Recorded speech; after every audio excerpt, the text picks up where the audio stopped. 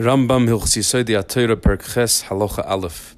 The Rambam explains that Moshe Rabbeinu, the Yidden didn't believe in him because of miracles that he did before Matan Torah. Because somebody who believes in somebody based on the miracles, he's always going to have a doubt, because it could be the miracles were done through magic and not because he was Be'emes Ish Elokim that was sent by Hashem. So then why did Moshe do miracles? Not because he was proving that he was a Navi. He did it because it was necessary, out of necessity. He needed to cross the sea, and the Mitzrayim were running after him. So Memela, he split the sea. He needed to soften Paray, so he did the 10 Makkos. Why did they believe in him? Because we ourselves by Har Sinai saw that Hashem said to Moshe, go tell the Bnei Yisrael this and so, and we ourselves heard it and saw it, and therefore that is the proof that the real proof that Moshe Rabbeinu is a Navi Emes. We all heard and saw. We ourselves are the Eidim that he's a Navi Emes. And then, and as it says in the pasuk, that because of Matan Torah we now believe in Moshe Rabbeinu forever, which is mashma that before that they did not believe in him with an emunah that's lasting, rather an emunah that had doubt, that could have doubt afterwards. Mashenka Matan Torah solidified that emunah because we ourselves saw it with our own eyes. Now, l'chura, the pirush is that before Matan Torah they didn't believe in Moshe and emunah shleima, like it says, hamamin al pi ha'oises yesh b'li b'doifi, because it can be done through magic. So the Mefarshim ask, l'chura, it says clearly in two different psukim that the Yidden did believe in Moshe Rabbeinu even before Matan Torah. It says v'hayiminu b'Hashem of Moshe Avdei. It also says vaya in Shemos Daled Lamed Aleph vayasa oisos leinu ha'am vayamin ha'am vayishmu ki pakad Hashem's Bnei Yisrael v'chiras onyam vayiktu v'ishtachavot. It's clear psukim that the Bnei Yisrael believed even before Matan Torah, and the Torah testifies that somebody believes. It's obviously a emes emunah. The Torah alein zok that they twice that they believed. So how could we say? How could the Rambam say that before Matan Torah they didn't have an emunah because it was based on miracles and yesh b'li b'doifi? Now the Rambam and the Abarbanel Taka say that before Matan Torah, even though they believed, they Taka did believe, but it was a belief that didn't last forever because number one, a Navi can come and weaken the belief. Or as we saw, it says they believed, and they stopped listening. The chazru b'hem. In other words, it could be weakened, it could be challenged later. But Matan Torah was such an emunah, such an authentication that couldn't be challenged because we saw it with our own eyes. So a Navi can't come later and challenge it. Before Matan Torah, a Navi can come and they can also show a miracle, even though it's magic, not a real miracle, but it can challenge the emunah we had, because our first emunah was also based only on a miracle. But the Rambam says that it's mashma that the emunah that they had before Matan Torah wasn't a full emunah. It was a emunah that has doifi. How could the Torah say that they had emunah? It says twice. So, to explain this, we need to understand what happened before, what the Rambam brings in the end of Perek Zayin. The Rambam says that there's a 3-step verification process to verify a Navi. Number one, he has to be royal l'nevuah, like it says in the pasuk, Navi akum l'chamechecha kamoini. He has to be like kamoini, like Moshe, which is royal l'nevuah.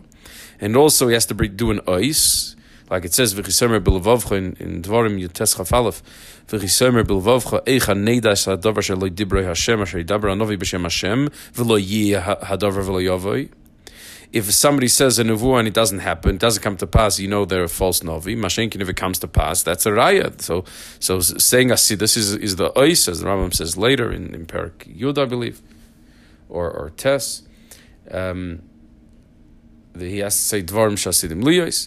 So Mamela, once he says that, he does an ois. So we see clearly in the pasuk he has to do an ois, and again he has to be royal nevuah, and obviously he has to claim that he's a navi that Hashem sent him. Those are the 3 things. Once he has all those 3 things, those are 3 things that verify that he's a navi that we need to listen to. However, these three things only work after Matan Torah, because during Matan Torah we were commanded by Moshe Rabbeinu, who heard it from Hashem, and we know that Moshe Rabbeinu is Emerson Novi. So Mamela, when he came and commanded us that when a Novi comes and has these three criteria, we need to believe in him. We're not only believing because of the three-step verification. We're believing him because Moshe said that when someone comes with these three steps, we're obligated to listen to them. However, if somebody comes with these three steps before Matan Torah, it doesn't have that takeif. And again, it's back to what we said earlier. We have the oisis, that the ois itself is not enough. The ois itself is not enough of a verification. So, based on this, we can understand what the Rambam's saying, that the emes is, even before Matan Torah, the Bnei Yisrael did not believe, that the emunah was not miyusad on the ois. The pasuk says they believed, and it can't be miyusad on the ois, because the ois had no takeif before Matan Torah. So if they had no takeif, obviously their emunah was not fully based on the ois. Rather, as it says in the pasuk, "Vayamenon vayishmu ki poked Hashem es Bnei Yisrael." The Bnei Yisrael heard something deeper over here.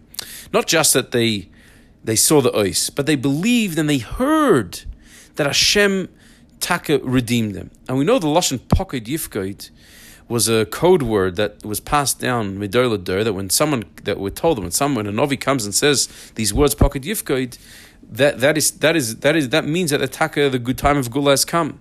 That's what the Masorah they received already from before they came to Mitzrayim. So, or at least much earlier on. So, and also as the Ramban says that the emunah in Nevuah, they had a Masorah also from their forefathers, from the Avos already. They had a Masorah that there's an inyan of Nevuah. They already knew about Nevuah. And of course, Yisrael maminim b'nei maminim. So Mamela, the ois that Moshe did before only woke up the emunah. But it's not pshat that the emunah itself was created from the ois. So, Mamela, the emunah was taka, even Konta Rambam was taka emes emunah. The chisaron was that behemshech, even though at the moment it was a very strong emunah, behemshech you could have a chalishus, or it could be challenged. Like we also find it says that they also changed from their original emunah, and they weren't listening to Moshe because of the Avodah Kasha. It was weakened. So Mamela, based on this, there's three dargas over here. There's an emunah that's based on the ois itself, based on a miracle. That is not a complete emunah.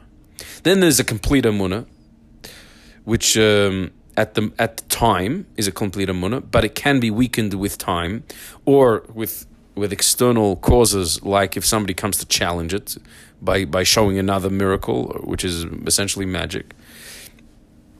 And finally, the third darga is the emistikite of the emistikite of the Matan Torah, of the emunah, of the authentication that they had by Matan Torah, which is an eternal one that cannot be weakened with time.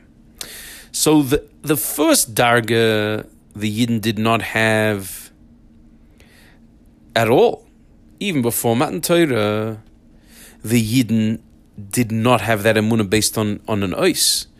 It was the second darga that they had. It was a complete emunah at the time that could have been weakened with time.